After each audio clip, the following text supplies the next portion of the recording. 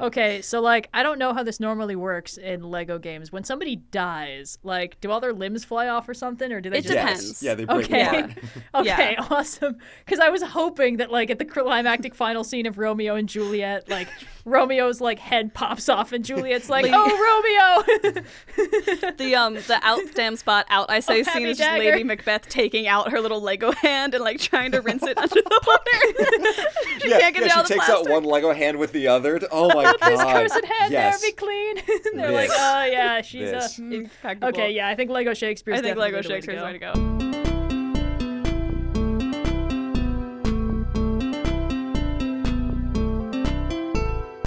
Hello, everybody, and welcome to another episode of the Overly Sarcastic Podcast. I'm Blue, and I'm joined by Red. I just watched The Batman, and I'm in a really good mood. Hell yeah, and Indigo.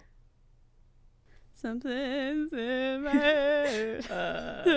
I also watched The Batman recently, and I'm not good at singing. Anyway, how's the podcast going? Good. Do your thing. That's Going not the good. section where I talk.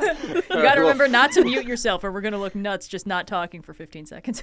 We'll hear more from Indigo on the back half of the show, but until then, we've had 2 videos come out recently. Skipping I've right past the shoot I've the shit speedrun phase. strat the shoot the shit. Is there any shit to shoot?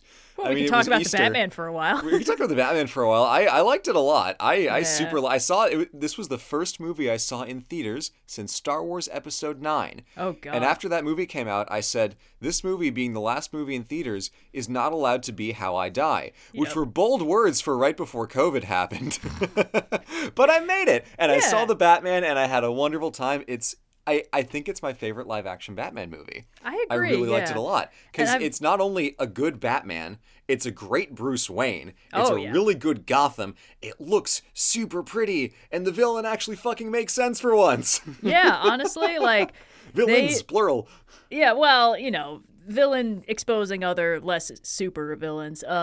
Yeah, I think they did a really good job. And it's funny that they did such a good job with Bruce Wayne, considering how little we see him, all things Yeah. considered, Which is proportionately why speaking. it's so well done. But I like that. I like that he seems wildly uncomfortable in every scene he has to be Bruce Wayne. Yeah, Anyway, it's a good. really It's good good. movie. We could talk about it for a while, but that's not why we're here. We'll follow up on the Batman in a detailed diatribe at some point in the future, I'm sure. But until Indigo then, just we needs to bring us both onto Movie Struck so we can talk about it. But until then, Until we had 2 videos on the channel. We had first, Red, you did the myth of Actaeon. Yep, Actaeon. We've been sort of debating over how to pronounce it. The accent is on the I, so strictly speaking, it'd be Actaeon. But Actaeon. you can say Actaeon, and I won't reach through the screen and slap you. There's It's an okay. I in it? Okay. Anyway, yeah, it was interesting. I always overestimate how well known these things are because, like, Actaeon is, to me, like the one Greek myth that everybody knows. Oh, yeah, it's the guy who got turned into a stag, devoured by his own hands. Psh, yeah, we know that. And then, like, there were a lot of people in the comments who were like, wow, that's wild. I can't believe that happened. And I'm like, okay. None of you guys looked at a Renaissance painting before? And, that just goes to show that, like, I think that, no matter what field you're in, there's a level of baseline knowledge you just sort of internalize, and then it doesn't occur to you that that's more than Joe normal person has, and then you kind of have to adjust. There was an XKCD about this a while back with, like, It's organic like- chemists being like, Yeah. well, everyone knows the formula for silicon, It's like you basic start crystals. cracking like what turn out to be really niche British Empire jokes that no one else at the dinner understands, and then you have to Yeah. either back up or just quit. Oh yeah, I've been there. Me and my extensive knowledge of history. But yeah, no, it was fun. It was short, sweet. One of the ones where I preferred to dive into the different versions rather than retell a simple linear narrative. I'm gonna, spoiler alert, in an upcoming video, I'm gonna do the exact opposite approach. I'm gonna pull together a bunch of sources to construct a linear narrative. I think it's gonna be a lot of fun. But in this one, it was interesting, just kind of seeing, where the Venn diagram of tellings overlap, and it overlaps right with, devoured by his own hounds.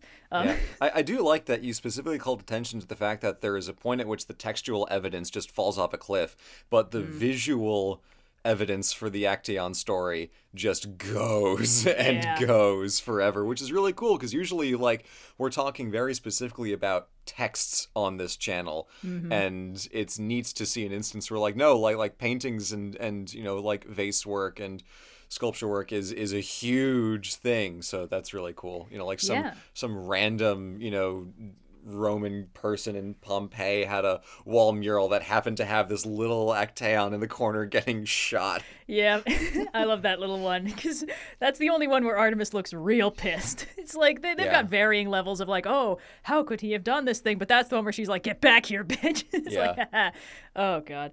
And yeah, finding that resource of just like all of this documentation of Actaeon, that website, if people haven't checked it out, it's got like subdivisions by like Actaeon as fully human, Actaeon as human with 4 legs of deer, Actaeon as deer. And it's just like, whoa.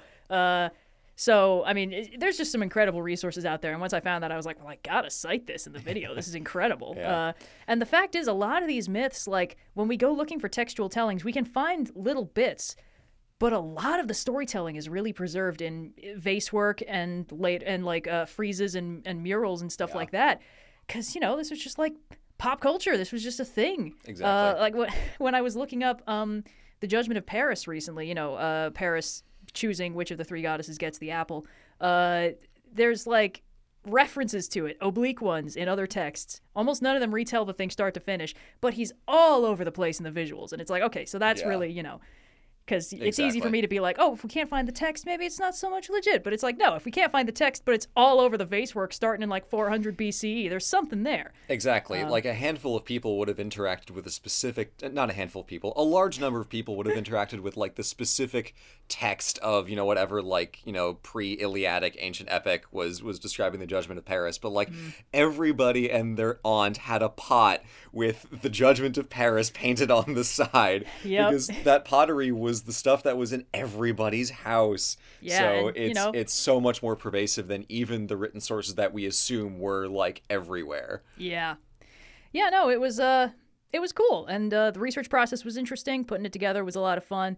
Got a surprising number of comments asking me about my Actaeon Orion. Yeah, I was going to ask you to explain your Orion conspiracy theory, because you did mention this on Twitter, but it was a while ago by the time the video went up. So Red, please tell us your Orion Actaeon conspiracy theory. It's pretty thin, I'll admit that. Like most conspiracy theories, it's a pattern that I've seen that I now cannot unsee. But basically, if you boil down the stories of Actaeon and Orion, at their cores, they are extremely similar. They're like very topologically similar. It's like, okay, you got a hunter, they do something to slight the gods, they're killed, and they have a connection with Artemis on some level. So it's like, what that connection is varies, you know.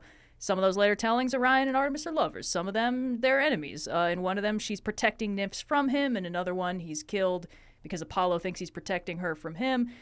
You know, but the connection is there. Basically, no matter what shape that connection takes, they are still linked. And Artemis and Actaeon have something very similar. It's like either, you know, he slights her directly, or he does the I'm the greatest hunter in the world thing and gets his smited because of that. And then you get the versions where he maybe pisses off Zeus instead, but Artemis is still there because he's still a hunter. And so there's that. The fact is, these two are very, very simple, and they have so much variation in their individual stories that you kind of start looking for what are the unchanging parts? What's the part that might have been there from the beginning that's not subject to regional variation? And there it's hunter, connection to Artemis, dies because they slight the gods. And it's like, okay, cool, that's something. There's the fact that in almost every single piece of early art with him, Actaeon is doing the Orion pose. He's got one arm tucked up, holding like a shield or an animal pelt or something like that, and the other one over his head holding a club. And that's classic Orion. If you look at it like in the actual constellation in the sky, you can make that out. And if you look at the way that he was illustrated in like old Greek star maps, it always looks like that. He's got one arm tucked up or holding an animal, and sometimes Actaeon is holding one of the dogs, and he's got the other one way up. So that's something. And finally, the actual Orion constellation is followed directly by Canis Major and Canis Minor. The constellations that in Canis Major includes Sirius, Canis Minor is not that bright, but, you know. And with the Orion myth, those are his loyal hunting dogs following him across the sky. And well, with Actaeon, he sure was chased down and devoured by his own hounds a lot. Exeons devoured by own hounds. Yeah, exactly. And it's like, you know, you look at this and you're like, okay, you've got an eternal chase myth, you've got a hunter pursued by hounds. In almost every single piece of artwork, he's shown as human, even if the myths don't do that. And he's shown doing this very specific pose. And it really, really looks a lot like Orion. And the thing is, like, obviously the constellation myth probably predates almost any of the other versions because people have been telling stories about stuff they can observe, and constellations are really, really obvious, especially in pre-electricity empires and stuff like that. Exactly, yeah. And, the sky does visibly change pretty rapidly. So it's like, okay, you see this humanoid figure moving across the sky, followed by these two little dog shapes if you squint. And this happens over and over again. It changes with the seasons, and then he comes back and does it all over again. This is why you get a lot of astronomical eternal chase myths. Because there is a visible eternal chase. That's why Orion and the Scorpion are supposed to be in this eternal war, because they're on almost exactly opposite sides of the zodiac, so only one of them is ever really visible at a time. And, it kind of makes sense that you could have had this very early prototypical Orion constellation as hunter myth that then just kind of splits, Yeah. People tell stories in different ways in different places. And we've seen divergent evolution in mythology with jumping back a few years now to the Hermes video with Pan. That is a thing that happens, and I don't know if that's what happened here, but it's happened before. It very well could have. The thing is, if it did happen, it probably happened I'd say pre-Homeric, because by that point, Orion's pretty solidly put in stone, and Actaeon is being referenced in places. So this would be early stuff. And at that point, you're getting really theoretical. You're getting into Proto-Indo-European, reproduced, attempting to reconstruct early religion stuff. It's a mess, and there's no sources. So it's fully for me, this is the thumbtacks and string zone. Some people make their whole lives and careers out of researching and trying to reconstruct this stuff. And I'm not qualified to talk about this. But that is my Actaeon and Orion conspiracy theory. The conspiracy theory is that Actaeon is an offshoot of the Orion constellation myth. And that's why he's chased by dogs and devoured by his own hounds. Yeah, this is a great one. I really like how well it pairs with the Great Norse Seal fight video for somewhat similar reasons. But that's all the time we have for that one. We should move on. To the slightly more relevant, more contemporary video. Slightly more relevant video.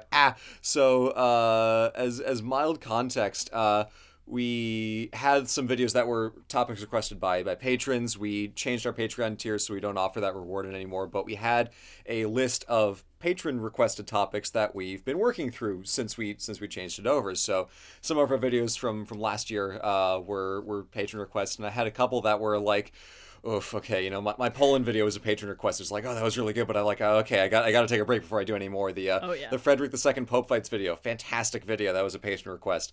So I'm okay, I'll give myself a little minute, and then I'll get back to it. And I budgeted in this Ukraine video, which was the last one. And I was okay, I guess I can talk about the Kievan Rus, but I don't really know a lot about it, so I'm just gonna let that one sit on the side because I'm a little scared. I don't know what to do. And then of course real life happened, and I'm you know what? I should do this. It's time. So it was quite a research hoist. It was probably one of the most difficult videos I've ever done, just in terms of trying to get everything organized into one big timeline and jump into a video that was not only something that I'd never talked about before, because that's kind of what happened with Poland, and that was a very difficult one as well, but to try to make a history video that is still a history video, yet speaks to the present moment in a way that will not be outdated within seconds. So that was really tough, was to make it fit within this moment but not be so overwhelmingly colored by what's happening right now that the history is almost an afterthought. So that was a hard balance to strike, and I think I did it, but oh my gosh. The funny thing timing wise was that I recorded the video about 3 weeks before the video was uploaded, and at the end I say the line Ruski voyeni koravi idinahoy, which is Russian warship, go fuck yourself, which is what the commanders on Snake Island said to the Russian flagship, the Moskva, the Slava-class battleship of the Black Sea Fleet, which, as it happens, sunk the day before that video was posted. Yep. Yeah. It was pretty serendipitous timing on that one. Yeah, it was fired upon by a Neptune-class rocket from land by the Ukrainians, but the Russians, of course, were not about to admit that their ship got sunk by a little Pee-wee rocket launcher. So they're there was a spontaneous fire in the engine bay and the ship sunk. So either you admit that you got by a shoulder-fired rocket launcher. I mean, it was probably land artillery. I don't really know for sure. Yeah, but shoulder-fired rocket either you launcher, admit you got by a rocket from the Ukrainians, or you admit that your ship literally went and fucked itself. My dude, you got played. But don't want to just make this about that. That was just a very funny thing that I wanted to acknowledge. Oh yeah, no, the timing-wise. timing was too perfect on that one. So Yeah, I also had to spend about 3 hours after the video was uploaded going through and pruning the comments to get rid of the flagrantly like pro-war Russian propaganda. Yep. So that was a time, but the comments ended up being fun, and some people were like, "If I had a nickel for every time Blue, accidentally procrastinated his way into a war or a major civil disturbance, the first time being Hong Kong, Right. have 2 nickels. Hey, Blue, any other videos you're procrastinating right now?" Like, the answer is no, I'm not procrastinating anything. I'm actually we're all okay. good. I'm being responsible from here on out. Yeah. So. Oh boy, yeah, no, it Yeah. was a lot. It's interesting, because when I first read through the script, I had a pretty tough time following it. Just like It was pretty wonky. it was. I mean, all the information was there. It was just I had to like draw the lines myself, and then you like reworked it a little, and I was like, oh, now everything makes sense. And it's like the history's really nuts. Like, It's super I mean, cool. the thing is, if you look at it like top down geologically from a world building perspective, it's like, yeah, it's a really big flat-ish area in the middle of a giant continent. It's the crossroads of just like 5 or 6 big personalities. Of course, it's constantly getting stomped on and like, conquered and then sort of unconquered. And, it's always interesting to see places like that because they really do develop identities of their own, no matter how many people like stomp all over them. Yeah. It kind of reminds me of just the anecdote I learned a while back that like historically, like people kept invading China and then just becoming China. Like, Yeah. you don't invade China and make China you become more China. You become more China. yeah, and The it's- Mongols are like, no, we will come over and destroy. And oh wait, And they're like, oh, here's what do the you mean we're throne. China now? God damn it! Here's the bureaucracy. Here's your place, and it's sign here, here, and here. And What's we're fine. happening? I'm like, where do I get to keep my horse? And they're like, yes, sir, you get to keep your horse. It's like, all right, this maybe ain't so bad. You mean we get to keep your horse? Ah, You get to yes. keep our horse. Okay, all right. Yeah, and you look at these places and it's like, yeah, if people are just constantly rolling up in your backyard, then you find ways to deal with it. Yeah. It kind of becomes part of your national identity that people are constantly trying to stomp on you. Yeah, the real crux of it was like, as far as the Kievan Rus goes, like it's that very clear like 3-part culture of like Slavic plus Scandinavian plus Byzantine, and that is what are the 3 pieces which together form the Megazord of the Kievan, the Megazord. It is definitely Damn it. Megazord. Damn it. It's definitely Zord. I'm sorry, I had to jump in. You were misrepresenting the Power Megazord. Rangers lore. Look, if you didn't watch Zoids when you were a kid, you were missing out. It's from the Berenstain universe. But like, of course, it forms the cultural Megazord of the Kievan Rus. But the Kievan Rus was like ended in the 1200s, and there's a lot between then and now that goes to define what Ukraine is. So like tracing not just what that like foundation layer of like Kievan Rusness is, but the process of like how did it interact with the larger empires that were sitting on top of it for several hundred years. Yeah. And like, it's not just that it's at the borderlands of all these different people, but that it survives in spite of it is what becomes part of that culture. Like that painting, the reply of the Zaporozhian Cossacks, the guys who were like drafting that response, telling the Sultan to go, screw himself or whatever. Like, Yeah. if there was any, like, if every culture had one painting that was like, that's us, you got it in one. Like, that right there is so much of the spirit of that Ukrainian, like, you come to show up and take our land? Fuck you. Yeah. Die. That's Yeah. it right there. So, yeah. I did skip a lot of 1900 stuff. There's a whole host of like different polities and states in the aftermath of the First World War. Like I said, Ukraine declared independence. There were like 4 Ukraines, some coming one after the other, some in the same space at the same time next to each other. So it was like a whole thing. I didn't have time for it, so I just kind of skipped it. I glossed over a lot of the USSR stuff, but I really wanted to like make it about Ukraine rather than making it about like the USSR, because a lot of the histories talking about Ukraine will like really focus on, like starting with the Hetmanate and then kind of breezing up to like, okay, there was the Hetmanate, yada yada yada. Okay, like World War I, and then we go to the modern day. So I wanted to like have that be there and draw the line from Ukrainian independence in 1991 and just being like, the story continues, which is what I usually do when I get to the 90s. But like, Yeah. okay, no, here's actually how like after that we got to the place where we are. So I hope that this video works as a history, but then also in the very end, like as a primer to make people be like, oh, okay, I get it. I get why we're here. I understand what's going on. So Yeah. it's No, I definitely think- not yeah. the whole story. There's a lot more to it. I got a lot of mileage out of such and such was a wild ride. It's a game of how much heavy lifting you can do with only a single phrase. Yeah. Yeah, no, you covered a lot of ground. I was kind of surprised when you like hit the 90s and kept going, but like so much of this is really recent history, especially now when it's current history. And also, you had a donation link on it that blew past every single milestone we put in front of it. Yeah, I did. We had, because we did a fundraiser for Ukrainian direct relief on the OSP After Dark that I joined on. We raised $16,000, which was awesome. And I'm like, okay, we're not going to get that much. Like the OSP After Darks command their own audience. Like I'm not going to touch that. So I put it up for $5,000 and we got through that in an hour. Yes. And then we bumped it to $10,000 and we got to that by the evening. So I posted a tweet like, oh my God, 10,000, you guys are amazing. Like, holy shit. And then the next morning I woke up and it was like, LMAO, it's at 20 now. So now, last I checked, it was at $34,000 for direct relief for medical supplies and other important stuff for Ukraine, as well as whatever the advertising revenue for this video is by the end of the month. Yeah, we'll so tally that'll that be, up and, yeah. end of the first month, I should say, not just end of April. So yeah, that's exciting. Very, very proud of that. Hopefully we'll be able to do a lot of good work once we get all that money over there. But yeah, very rewarding.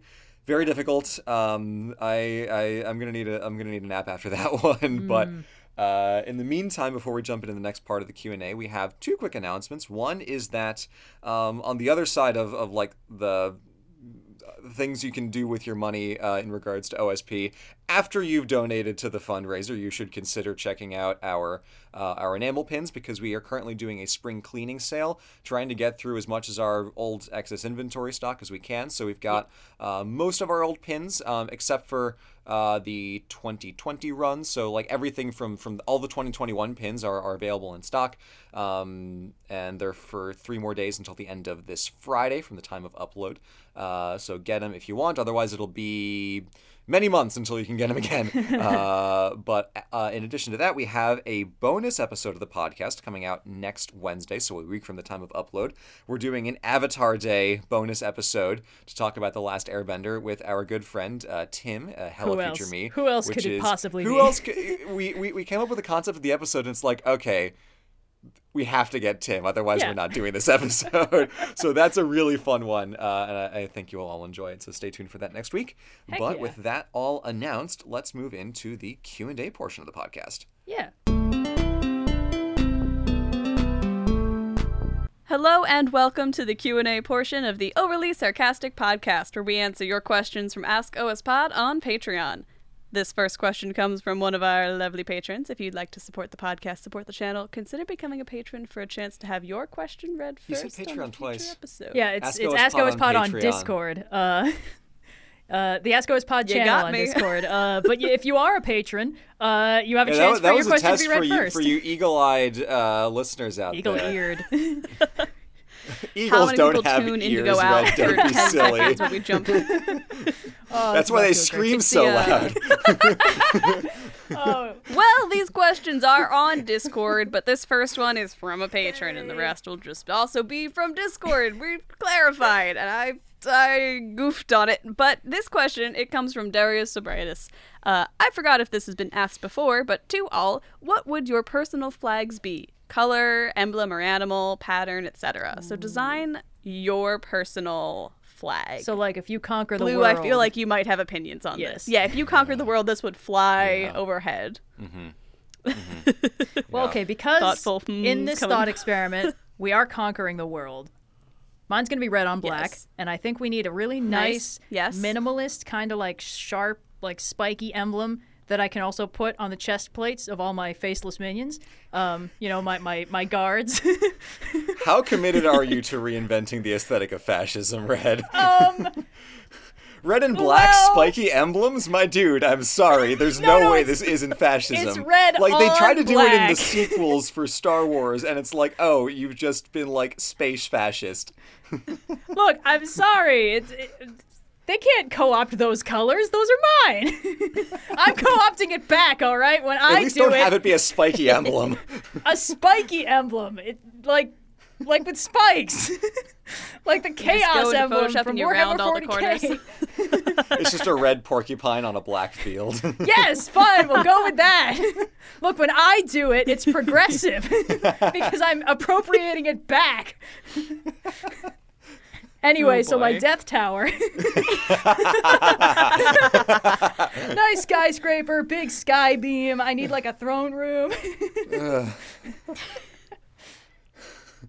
Several faceless goons to monologue at about how my apprentice will never betray me. No. The faceless goons aren't worthy of being monologued. I will need a quirky mini-boss squad of like close friends and acquaintances Oh. whose skills Yes. I require in defense of my... Yeah, and one of them will be like my cool right-hand man, but he's the one who I monologue about how he'll never ever betray me to everybody else. But then right when we get up to like the final showdown, it becomes clear that I've only ever valued him for his skills and not like friendship or anything like that. And that's what pivots him to the side of good. And yeah, it's classic. I know that this is a thinly veiled reboot discussion, isn't it? I'm sensing some. Believe it or not, it's not, because oddly enough, Reboot does not have all that many right-hand men. Okay, wait. If this is not a reboot discussion, then it's a Transformers discussion. Well, it could be. Believe it or not, I do have original ideas sometimes. And all of this can be communicated from Red's flag. Of course, we're getting the whole narrative just Yeah. Right, yeah. Of its Porcupine rampant imagery. on a field of black. And Blue, what is your flag Oh, aesthetic? and I need Because you happen to be hexagons. I need someone like a who- tessellating hexagon pattern in the background to really get across like the Queen Bee aesthetic, kind of like subtly, Oh, and also yeah. like the Why Deus not Ex just go- cyberpunk kind of. Make the whole thing like a big hexagon shape instead of a rectangle. Yeah, the Really, flag like, is lean just into a the originality of it all. No, but then I need it to be in band. Hold on, wait. I think we did just reinvent the Empire again. Damn it! No. And you all laughed at me when I called this out at the beginning of the question. Just gonna take the what kind of supervillain would you be question out of the list for today's episode, since apparently we're covering that in No. this This one. is if you bump take that. over the world. That's a completely different class of supervillain. Only some supervillains ever take over the world. Most of them That's true. fail. Yeah. They start with the tri-state area and then they just get thwarted time and time again. But most importantly, all of them have iconic flags. Flags. Like, Blue, Yeah. what would your flag be? Yeah, so of course I will keep this podcast on track, damn it. So Red's goal is to not accidentally reinvent fascism, and my goal is to not accidentally reinvent Venice. So how close those two are is dependent on your reading of history. But they're a couple centuries early on, they weren't so great. But yeah, obviously it's got to be like a blue and white design. It's such a good bicolor. Yeah. I do like that. You know, the Venice has a lot of fun patterning and bordering. I think that flags that take advantage of patterns are great. Like Kazakhstan, Belarus have that nice little banner on the left side that look really great. So it has some kind of like floral decorative pattern. And then I do like the idea of the tails, but I'm trying to not just reinvent the Venice flag. So I feel like you could have some nice there's this pattern on the floor of the Duomo in Florence that's like this like infinitely receding like it almost looks like a hyperdrive kind of thing. Like there's like shapes on the floor that are really small in the middle and big on the side, so it looks like it's like all kind of going in. You can have some kind of fun like outward radiating pattern or something. This sounds like a flag that the people who have to sew them would cry thinking about. Oh yeah, no, my embroiderers would be paid thousands of dollars per flag for the effort required to do There's this. a thriving industry. There's a principle in like comic character design where like you can design a really cool character, but then you need to be willing to draw them over and over again. Yeah. So like there are characters that have just been like unpersoned from various superhero franchises. Just like there was one that had like a full on Harlequin costume with like domino patterns everywhere, Oh and the my colorists God. were like, "Fuck you!" So they've just never been seen again. So Issue 2, they died a horrible death. Yeah. Yeah. I'm trying to Yes. not like just make this ridiculously over-designed, but I feel like that's what it's going to end up being, is just like looping laurel wreath patterns and all kinds of like floral embroidery in as many surfaces as possible. So there's almost as much accent color as field color at this point. Yeah, that tracks. Yeah. Here's what I'm thinking. I have a flag pitch. Really tiny versions of every single country's flag in the world sewn together to make one bigger flag. Oh God, isn't that what like the UN like tried to? No. That was the rejected EU barcode flag. Yeah, that's what I meant. Because everyone in Europe's a fucking tricolor, so they're like, let's just stitch these together. It's like, no. It looked like ass. Yeah, it was a lot of really bright, bold reds and greens right next to each other. It's like, oh yeah, nothing will go wrong there. Or there's that unofficial flag of Earth, which just looks like an asshole. You guys see that one? It's all the concentric circles. That's like it's like a Venn diagram, but like 8 of them together. It's like the parody flag from Community, E pluribus anus. It's that. It's that with a slightly different color scheme. It's just 9 concentric rings. I think they stole that from Heinlein, actually, because that's the Church of All Worlds thing. Yeah. The problem is that flag design is actually very hard, which is why most flags are either boring or bad. Yes. It's very rare that you get a flag that is good. It's like there's like 7 of them. One of them is the UK flag. I see your bad flag design, and I raise you counterpoint. This is what makes like publicly open flag design contests amazing, because you just get like the world's most fascinating submissions from like a 10-year-old in Wisconsin who's like, I'm going to make a Kiwi have a laser eye. Yeah, MS Paint laser Kiwi. I was just going to say that. Yes. I gotta say though, shout out to the Mexican flag with the little like decal in the middle. Oh yeah, of the Mexican flag. The eagle on the cactus killing the snake, and it's like, hell yeah. So good. Yeah. We used to have to do coloring pages for the Pennsylvania state flag in like elementary school, and for anyone who hasn't seen it, it's like a big navy background with like a really intensely ornate emblem in the center. And coloring in that thing was the bane of my like 5th grade existence. I hated it so much, and we always had to do it in like social study. I gotta say though, shout out to the Chicago flag. It's really simple and minimalist. Yeah, the Chicago and the Amsterdam flag are 2 flags on a similar theme that work really, really well, because it's just some horizontal lines and then some shapes in the middle. Yep, it's super good. And the funniest part is the Chicago flag stars all represent horrible things that happen to the city. You never know by looking at them, but that one's the fire, that one's the other fire. Nice. There's a joke that like people are like, oh, what are we going to add a 5th star to the flag for? And the joke is like, we'll add a 5th star to the flag for the time we added a 5th star to the flag. Look, if you spend your whole existence being second fiddle to New York City, you take pride in weird things, okay? They call themselves the second city, all right? You don't do that without some kind of issues. Yeah.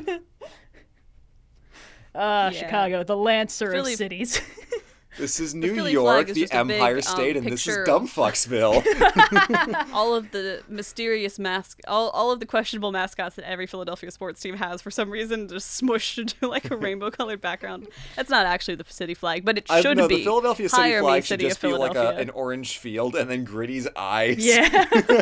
That is a disservice to the OG weird mascot, the Philly Fanatic, who has been holding it down for. He's gotten more family friendly in recent years, but the Fanatic has been on being a weird mascot since day one, and we do not put enough respect on his name. I gotta look up what this man looks like. Hold on. The Philly Fanatic is like a green monster with like a big giant proboscis. Oh God, that's weird. Yeah, kind of like Q*bert. It's just green Q*bert. Yeah, that's a green thing, Q*bert. All right. You know the guy from Doodle Jump is just green Doodle Jump. Yes, exactly. But like taller and a baseball mascot. Didn't this guy perform Phenomena with the Muppets that one time?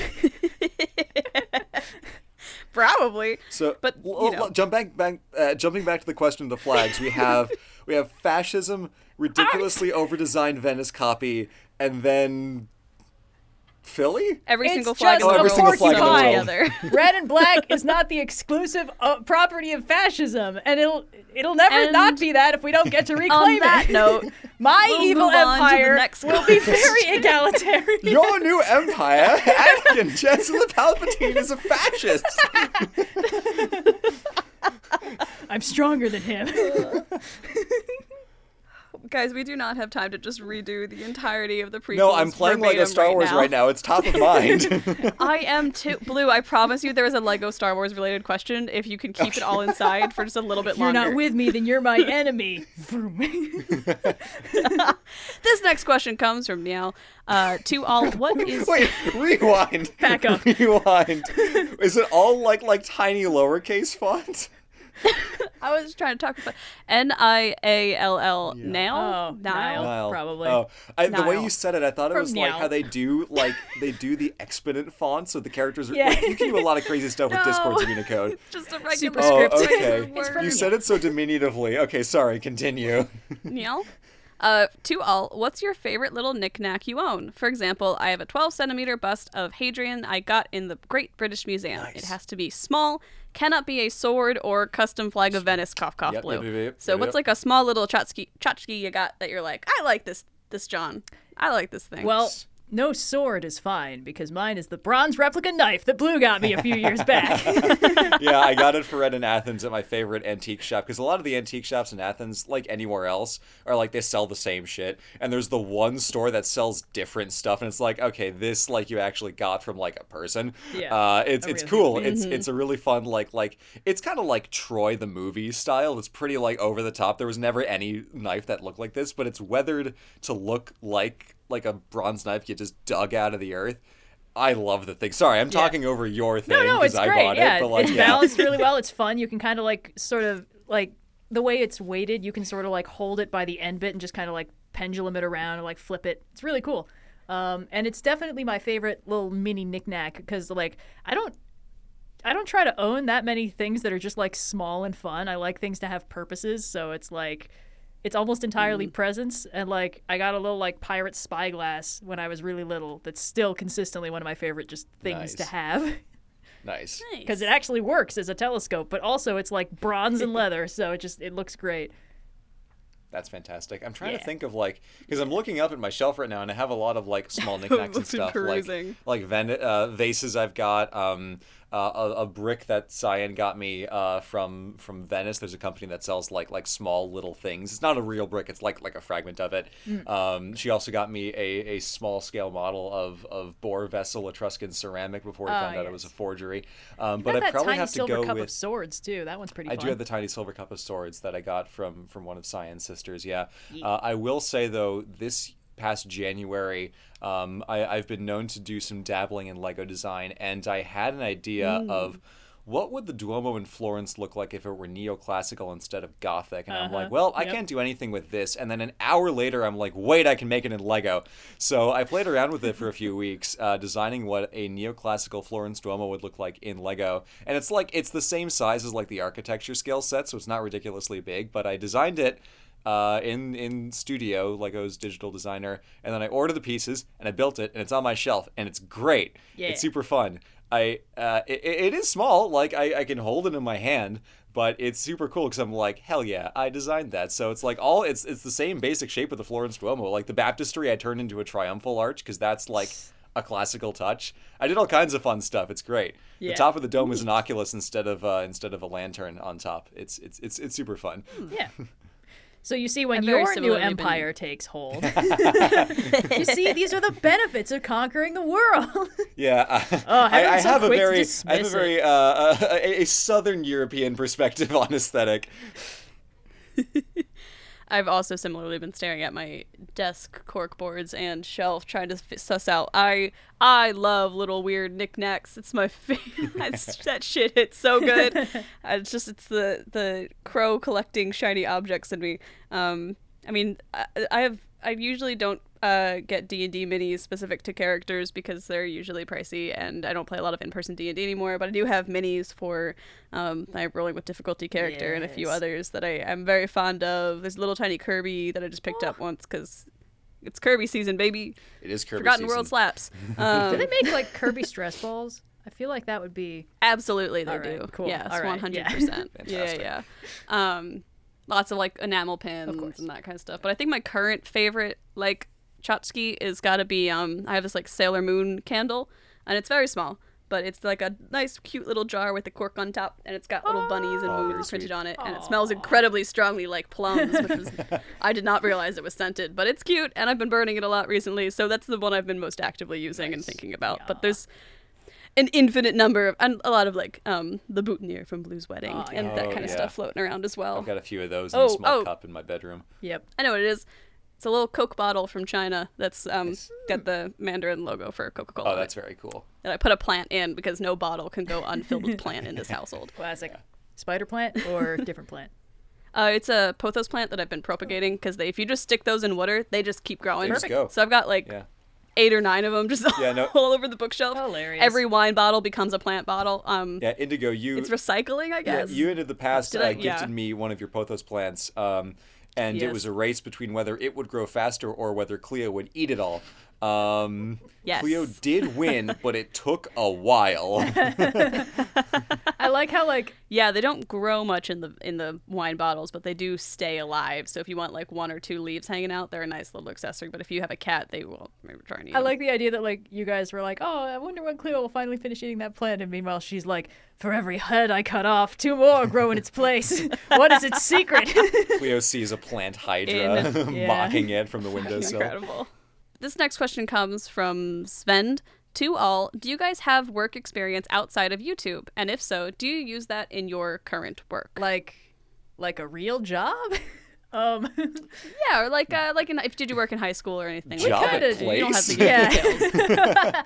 Well, speaking personally, I kind of dodged that bullet because the channel became self-sustainable right when I was starting to like look in the future of graduation and stuff like that, and I was like, oh, thank God.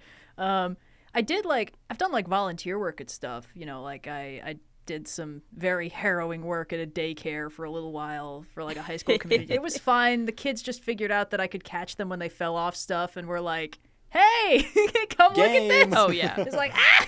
So, and I worked back end, like programming stuff for Threadless, the t-shirt company whose website we used to use. So we still actually cool. do have a Threadless shop. It's got a lot of our older designs, but some people have said they like Threadless's fit better, which like power to you if that's the case. And I still have the t-shirts I got instead of being paid.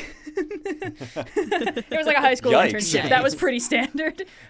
Wage theft. It's a nice t-shirt though. Yeah. I, like Red, jumped right into OSP out of college. We didn't really have, like, a job we did before we did OSP, but I did a lot of, like, TAing and related stuff when I was in college. So I worked as, like, peer tutors and helping, like, in my program for kids who are, like, a grade or 2 below me. To like help them work through the classes that I had just gone through. So I did a lot of that. And that's mainly where I spent my time like thinking, how do the students think? Because like I know how I think when I'm a student, but I'm just me, and that's not a good sample size. So that was actually probably a really big help in my understanding of like how to go about making our stuff as good for students as possible with spending time with them. Like, what is it that trips people up? What do people get stuck on? What's the most confusing? What do people like the least? No, that's very useful. Because I never did anything like that. Because as soon as I was done with the class, I was like, oh, thank God. Never want to go back there. So no TA delete. work for me. Exactly. Yes. Yeah. I had so many jobs through. I've been babysitting since I was like 10, and, which will teach you very quickly that children think it's very fun for you to exert yourself physically. Yep. The kids I babysat for like to play a game where I just dragged them around on a blanket all over in circles in the carpet. Oh, yo, that and they game's like to the play best. that for hours. Yo, circle blanket game. I was in better shape when I was babysitting them, so it wasn't that bad. But man, would I hate to do it now. Yeah. You'd get back in shape pretty quick. I think. Yeah. And know why you're not in shape anymore. You stop playing circle blanket game. I've been a camp counselor. I worked at an accounting office for a while as like a desk assistant, and then they fired all the accountants, so I had to get trained to be an accountant, and I only worked there for like 3 more months. And everyone who worked in that office was not an accountant, and we were all student employees, and only one person in that room was anywhere near a business or math major. It was like a film major. That's one, not like, okay. Sorry, that was, I presume, org not the person who was sciences. near a business or math major. I was like, that film. Not them. A theater major, someone who was just in general science, like general studies, and one like like HR related business side, so like focus on like the human resources side. So none of us knew what we were doing. We were just like, what if you ran all the finances? And it was awful, but now I know what an SAP sheet is, so I guess it's been useful. I don't know. I didn't learn anything relevant to the accounting that I do in my day job. I've been a lot of different kinds of office assistants besides that. I was a TA for a while, but I taught a motion picture editing class. So basically all it taught me was that really how to get really good at troubleshooting Avid Media Composer. If you were in my motion picture editing class, no, you weren't. And what else? I tour guide, all that kind. I just had a lot of odd jobs, and a lot of them have been people forward positions, which has helped me now as a freelancer, because I have a lot of people forward positions where I'm just like, and now I will have to wrangle all of these people to be at the same place at the same time, or communicate with this client who's like really hard to reach and stuff like that. And just having a lot of practice talking to a lot of people is really useful. Oh yeah.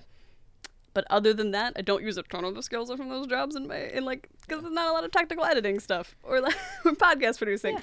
But you know, Yeah. so Experience many can contribute tangentially in ways that you might Yeah. not expect, and that's important to keep in mind, that just because something didn't seem straightforwardly productive does not mean that it was a waste of time. Like, for instance, I hated doing my economics minor, but it was really helpful for me being able to pretty much solo the business aspect of OSP and make sure that all our numbers work. Yeah, and honestly, like Yeah. the stuff I picked up from just doing math proofs for like 8 straight years is just a lot of like really good being able to logically reason through stuff and like trace things out. It's like you wouldn't think that would translate into being able to source papers, but it's really not that dissimilar once you hit a certain level of just math. It's like, all right, I got to pull this formula and this theorem, and then if I Yeah. apply it to this shaped thing, the downside is I also apply it to things that it doesn't apply to. So I'm like, well, you see, these two myths are topologically similar, and people are like, that's not a thing. So stop it. Yeah. There's also nothing wrong with just like having a job that you're not super passionate about or yeah. getting much from other than a paycheck. Because like a lot of times those office worker gigs, I just use those to fund production design on short films and stuff that I, didn't have a budget to cover otherwise. Yeah. And that's like totally fine. Do a, rote job that you are cool with and don't hate to get that bank and do fun hobbies on the side. Awesome. Yeah. Not everything has to be in service of some higher career. Yeah. If, like you just need to kill a summer or something, you Yeah, know? absolutely. I mean, I think like it can be sort of comforting to think like, oh, whatever skills I pick up here, they will help me out later on. And I think that's generally Yeah. true, just because like it'll just help you become a more like just jack of all trades type of person. You don't necessarily know what benefit you'll get from it later, but almost every writer I know is like, when I pick up an odd job or whatever, it teaches me what it's like to do that job, and then I can write about that job later. And when you do arts and stuff, it expands. Blue, what's up? Sorry, Cleo is very loudly snoring next to me. I don't know if this is picking up on mic. No, I'm it's absolutely not picking up on your delighted that mic, this but is it is happening. very cute. But yeah, I think the thing is like we've in the OSP and expanded OSP crew, we've got a wide spectrum of like job to no job experience. I'm probably the least jobbed of any of us. It didn't, fortunately, because the thing is I don't take instruction very well, and I tend to rankle under authority, and I don't like having to deal with people outside of like very specific kinds of dealing with people. So I don't think it would have gone well if I'd had to do this. So it's nice that I don't have to, that I can like, if I want to like do volunteer work or something, that's something I can look into without it being something I have to like. Yeah, I think a lot of things are harder when you're stuck doing them, like, yeah. But Yeah. Don't work in an accounting office for 2 years if you don't know how to do math, and also don't want to be an accountant is my personal advice in that regard. But also, learn to do a little math while you're there, and then at least you get to say that after. yep. And accounting jobs can pay well, I understand. Like that was Mine didn't, because it was like part Right, of my work study, so I got minimum wage. But in the brief window of time when that's I part of was looking into real jobs you can get with a BS in math, accounting was like the number one. And some of them if you are did pay pretty actually well. an accountant, Yeah. you can get a decent living wage out of Yep. that. If you are an office assistant who is doing the job of an accountant, Yeah. you should probably look for a raise or a different Yeah, job. so because you're being exploited. Real Yes. quick, I am thinking but back this to is my all- flag from 2 questions ago, and it wouldn't have a rectangular end. It was a common design in the medieval period that like flags, like the flying end would be like rounded, and mine would be rounded on the end. And which would I've make it decided work to with, give my like, with, like, the porcupine a circle rocket design. And on that updated note, we'll move on to the next question. So this one comes from Sasa to all, since it always is a blast when the OS Pod pitches a new media property, Oh boy. be it a movie, no. game, or musical. What media should be next adapted as a Lego movie or game? Blue, this is where the Lego Star Wars of it Okay. all is coming in, Yep. because I think you and I have Yep, both yep. been playing the game. So what if you were to pick another media property to be made into a Lego game or Yeah. movie, which one would you want to see adapted? The reason that the Lego games work so well is because A, it makes any media property accessible to kids, which is great. But B is that because it is a parody, it lets the things that are cool about something be cool and just furiously makes fun of the parts of something that are dumb and just lets the audience laugh along to how dumb the thing is. So even like what's good is good and what's bad is made good because it's a parody now, because it's allowed to laugh at it. So anything that can benefit from that treatment would benefit from the Lego Star Wars treatment. But would it work on Game of Thrones? I just, like, the kid-friendly part alone is a bit of a hoist.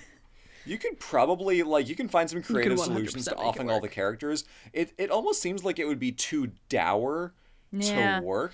Well, I 'Cause, guess the like, problem is, self- like, if you make Game of Thrones consistently fun and good, you're still going from, like, negatives. So, like, you just You're get kinda something that's just- kind yeah. of boring and inoffensive, I guess. Yeah, My original thought was like, oh, like a loader Lego game, but that already exists. So that does already exist. different fantasy I- series. Oh, you know what? I want to do a deep pull on this one. I want to do Michael Moorcock's Eternal Champion series as Legos. I want to get Elric of Melnibone in there and Sure. Prince Hawkmoon. Game or movie? We knew game because that way, like, I understand Yeah. that one of the benefits of the new Lego Star Wars game is how expansive it is and how there's like yeah, different the planets whole and stuff. galaxy is explorable. Right. It's Well, the insane. gist of the Eternal Champion series is that there's this like heroic spirit, the Eternal Champion, that keeps getting reborn in different worlds as different guys. So like all of these book series are about just like a different hero, but they're all incarnations of the Eternal Champion. So like Prince Elric, Prince Hawkmoon, there's a bunch of them. And then there's one who remembers all of his previous lives, and he's a very unhappy dude. And then there's a big crossover where they all meet at this like dimensional nexus and hang out and like fight a bad guy together.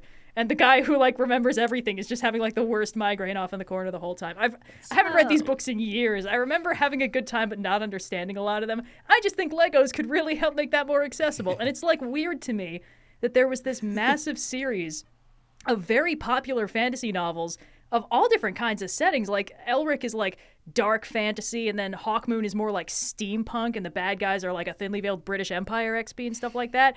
And it's like there's something for everyone in the Eternal Champion series. It's weird that they never even got like a really shitty miniseries on the BBC made out of it. Like, you know, nobody thought to adapt this stuff to screen. Anyway, yeah, so that's my pitch. Yeah, 3 people in the world are going to agree with me on this, and I'm related to most of them. They're probably all listening to this podcast. Yeah.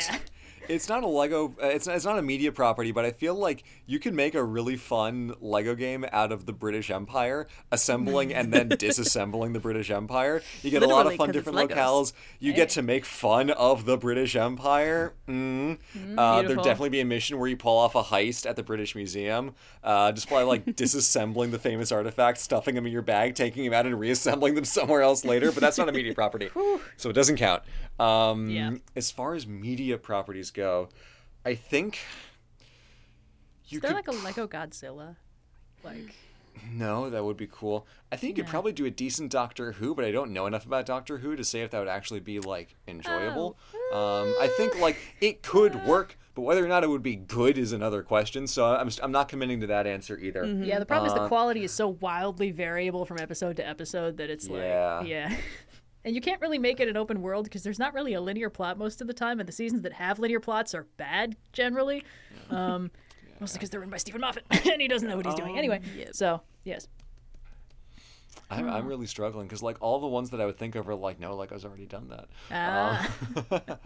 It's like Batman already 3 times. Yeah, Lego Batman movie was up till now my favorite Batman movie adaptation. Now you've Yeah. seen the Batman. We'll have to Dethroned. offline about that Yeah. because there's lots of feelings of the Batman. Offline. Offline. It's Bring still some going to be corporate lingo back. online. It's not Just gonna like be a recorded. Lego job simulator. You just play through the part of the Lego movie where he's still working like a day job, but it's just Oh, like yeah. cause chaos Oh at the my God. office. Just punch someone's desk. Cheryl. Lego Untitled Goose Game. Yes.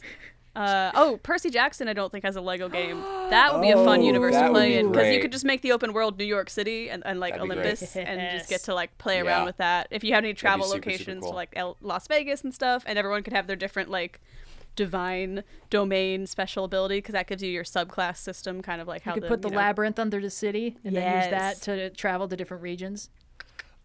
This is making me think, what about, and this might be terrible, what about Lego Shakespeare? That's I pretty think ripe that for could work parody. pretty well. I And want having that. to do a monologue without, like, with the mumble voices, like... Alternative though, because they haven't in the most recent game they did all the full voices. You bring They do in have like full voicing. Sir Patrick Stewart and like all of the Yeah. great like Shakespearean actors You get him to to do voice his the full game. Macbeth. You could be like, hey guys, we're gonna do a build Lego or not Shakespeare to game. build? Please go as hard as you possibly can in reading these iconic lines that we have changed one or two words of to make them Lego appropriate.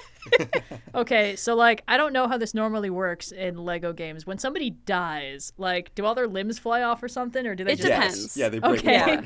Okay, Yeah. awesome. Because I was hoping that, like, at the climactic final scene of Romeo and Juliet, like, Romeo's like head pops off and Juliet's like, "Oh, Romeo!" The out damn spot out I say Oh, scene happy is just dagger. Lady Macbeth taking out her little Lego hand and like trying to rinse it under the water. She can't get it she out of the takes plastic. out one Lego hand with the other. Oh my god. This cursed hand yes. there be clean.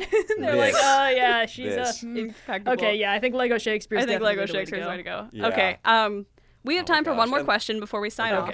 off. So Red, this is your warning to get ready for the outro, and we're returning to some familiar territory in the pitch realm. Sleeved Goblin asks, to all, the OSPCU, Overly Sarcastic Production Cinematic Universe, has been going Okay. great with the time heist movies, but now a new generation is coming. What mentor role would you each have to teach these new recruits? So you're a mentor in the time heist series. All of our previous heroes have retired, and we're training the new gen of time heisters. What kind of a mentor do you want to be? What role do you take? Does this So- imply that we're going back through time to find specifically like kid team members? I think it's Well, just okay, hold not on. the same Is it team like- as prior. Are Yeah. we collecting like more people from the present to like take the role of the main POV characters? Because that's typically what happens in like next gen sequels, is that like the former protagonists become the mentors to a new generation of Yeah. protagonists. So like we're picking some theoretical random Johnnies to be the new main characters in the new Time Heist trilogy, and they're the ones who are going to go back in time and grab people. Yes. All right, think well, that I that's call the dibs on implication. dying in the finale. Dibs on I got a that. climactic sword fight duel with Julius Caesar on a rooftop. Yeah, I think I want to go full like old Toph and just be out in the woods somewhere, and you have to find me if you want training. Right. I mean, isn't that what we did for one of the premises of the old like Red's out in the woods with the I dogs? think I and was out in the Indigo- woods, yeah. Yeah, yeah. The tables have Yeah, because- turned. It's the awful turn for Luke Skywalker in the new gen movies. You know, it's that kind of a mentorship. Yeah. So we need to also character assassinate you along the way. Yes, You gave up exactly. editing 30 years ago, I haven't. and touched now a you just do keyboard. accounting work. Poorly. Ugh. And you have a poster of Gritty with like his face like crossed out dramatically. I've just like, been throwing no. darts at him for years. Yep. Yeah. Yep. Yeah. Yeah, we really want to make the people who like the original suffer for having the Yes. audacity to still be alive and into our stuff. Yeah, I'd like to say that I could take the old Bruce Wayne approach of like, as soon as I realized that I wasn't cut out for it anymore, I'm like, okay, heck. So I try to make an exoskeleton for myself, and that doesn't work immediately. So I'm like, okay, fine. I guess I'll get someone else to do it, You and then I just just sulk. become old Bruce Wayne to Terry McGinnis. Yeah, and then where some like random, I'm, like, I'm off new in my spunky kid. library, just like hollering instructions through like an earpiece. Right. And then some whoever the hell it is, like I'll go back in time and like pluck one of the like insane, like virtuoso fencers from the Italian Renaissance and be like, okay, you're in charge. Well, I think the thing is, in order for the proper old Bruce Wayne effect, it needs to be that this kid finds you for some reason. Oh, fair. And then, like, so that kid gets to be, like, the new POV character and, like, serve as the inciting incident. And then you have to go and collect us from whatever we're doing. And that's how we get, like, the Time Heist 2.0, all kinds of fun adventures through time Yeah. or whatever. And at some point, I get to die heroically. Because I Yeah, think all the that'll be mentors cool. need to finally have linked up. Like all of our proteges in whatever form they have gotten together and brought all of us with them. And this is where Red's climactic, dramatic final sacrifice fight to the death happens. Because obviously it's most impactful if all of your friends and family are vaguely nearby. yeah. Either yeah. force sensing you through a spaceship like right outside the planet's atmosphere. I've been playing through Lego Star Wars. It's fresh in the mind. I couldn't tell. I'm currently on the new trilogy. If you can't tell. Oh yeah. Yeah, otherwise it would be weird if you could remember that much of it otherwise, let's be completely It honest. does live in the brain rent free. Not because it's good, but because every piece of media I consume is just I am just all of that in a trench coat now. It's just But, filed away in your I mind actually palace. do remember episode 8 pretty well. It's just episode Yeah. 9 is a blur. Episode 8 was People actually kept kind of trying cool. to talk to me about episode 8, so I was forced against my will to remember details from it, even though I didn't like it. Don't come for me for that one. I know it's popular was with fun. a subset of fans. I like think- that okay. it's set like salty, and then like you schmug it up a little bit, and then like the underside of the planet's red. That's a cool look. That part was That's cool. Fun. The thing is, like, Aesthetically, that there was movie not was flaws. like that movie was like one good fight scene and one really good SFX shot, and then like 98% dumb shit. Yes. And it's like What was this you know, question about again? I feel like the problem we're Mentors. struggling with is that like the ultimate premise of the time heist is that it's us fucking around in like the past. What? And Okay, like, wait. I think I've hacked it. I think I know how this works. We Oh, have yeah? to mentor ourselves. It's us from the future have become the mentors to the current era because we've already experienced the time heist. We've done it all before. We've been there. We've done that. That's how we get our jaded indigo, our ready to die. I wouldn't be like seeking it. I'm just saying it should happen. But for you would be thematic genre closure. savvy to the end because I can see Oh, you yeah, up there yeah. having the sword fight and you're like, Yeah. ah, We're like, I've fallen no, into a classic mentor death trap. It starts 10 minutes before. We get a brief bit of slow-mo, and I'm like, oh yeah, it's coming. Everyone's like, what are you talking about? I'm like, don't worry about it. Don't worry Just about remember all the good times we had before. Wait, what? it. Yeah. Or I'm like, hey, kiddo, here, take this knife. It's got a lot of like sentimental value for me, and it'll serve you well. And you know, I've I known just you feel for like I 2 can. weeks. I feel like I can really die without regrets. You know, if I were gonna. And I love the idea of like you just being aware. yeah, I just wrap Where up my this is plot leading. threads, and it's Yeah. like everyone's got to get over this narrow walkway, and there's a bunch of like Roman soldiers on the other side, and they're like, oh no, we can't make it. And I'm like, guys, don't worry. This is all fine. This is just how it works. I'll see you later. Just grapple hooks over Incredible. the side. Yeah. God. Oh, Yeah, man. the thing is, well, you can always tell. You can always tell. Oh, you yeah. get brief hints of slow-mo. The music gets a little more wistful. Someone starts tying off all their loose plot threads suspiciously quickly, and you're like, all right, okay. or I leaving see what's one going on particularly here." big one unanswered. Like we'll talk about this later. That is the Oh, greatest yeah. death That's the sentence other in thing, any- yes. I'll definitely be like, oh yeah, that's a story for another day, and I gotta go. It's like, okay. You gotta get all them death flags, and they're yes. called red flags for a reason. But yeah, I think this works best if we're mentoring ourselves. Yeah. Like I our agree, future yeah. selves are coming back to be the mentor. And then Otherwise, also it's it just like allows us picking a to, historical figure. like first class, we reset the continuity, so Yes, we're no longer exactly. beholden to the old plot lines. We're not And going that worked in the out loop. great for first class. Yeah. It did for like one movie afterwards. and then it Everyone sort of loved got a Dark little funky. Phoenix. We're resetting the continuity so we can basically start fresh with our old versions, like has the implication of the original, like however many the fuck movies it is, as like their character backstory, but then like the plot going forward, it's not a loop, so you can do whatever you want. Yeah. Very true. It's very franchising, true. baby. Well, on that note, I think Oh, we'll put a no. pin in this pitch session. I'm sure the time heist continuity will return in a future episode, as it ever seems to continue onward. Like some But kind of loop. Really Yes. struck gold on episode 1 there, didn't we? Yeah. you know, Go I us. think about that a lot because I put a lot of time and effort into coming through the questions for the show and like curating lists of them, and I don't think I'm ever gonna top the first episode. That's always fun It just- when you peak. it peaked. And then it's all downhill from there. Having Yeah. watched back through a lot of my old recent videos lately, I'm glad I haven't done that. Yeah. No. It's good that you two consistently improve with time and experience. I will live with having blown the best question of all time in the first episode. It was a good hook. It really pulled people in. But speaking Yeah. of Do I think Oh, that's yeah. what made in, future you so jaded and cranky. almost certainly. It's like, oh, look at Little Miss get the perfect question on episode 1. Wow. You're gonna spend your whole Here's your life medal. searching for a better question, kid, and here's You're the gonna be real chasing secret. that high for You're never years. gonna find it. And somehow it's Gritty's fault. Boy, this I is like, a baffling continuity we've created. yes, Still I not like- that much weirder than Star Wars, though. Let's be No. real. No, it's just anytime you get into No time multiverses. travel in Star Wars. Yes. Well, Hopefully. Anyway, we're gonna be informed if we're wrong. certainly. Red, on this note of bringing people together, it's time to push them back apart again because we gotta do the outro. Are you emotionally prepared? I mean, I assume you've been visited by a figure from your future to coach you through this one, but just in case you haven't, here's your heads up that you have to do it now. Yes, I've actually been stuck in a Groundhog Day style loop, so this is the 1000th time I've done it, and I hope if I really nail it on this one, I'll be freed from this purgatorial state. Thank you all so much for listening. As always, we'll be back in 2 weeks with another exciting episode, and we'll be back in 1 week for the bonus episode. I see you, Blue, trying to catch me as if I haven't lived this reality in eternity before. Incredible. If you got any questions, you can submit them to the Discord, Ask OS Pod. As per the usual. We'll also be back with regular videos upcoming Fridays as usual. We might also do a few more streams, bonus things, after darks. If you've got ideas for that, you could also drop them in somewhere. We actually listen to Patreons more about that than Discord people, so if you really, really want to influence future after dark streams, consider becoming a patron.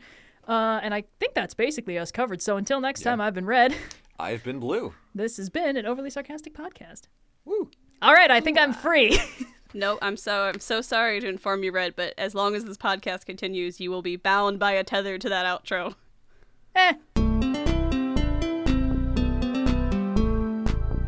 Thanks so much for listening to this week's episode of the Overly Sarcastic Podcast.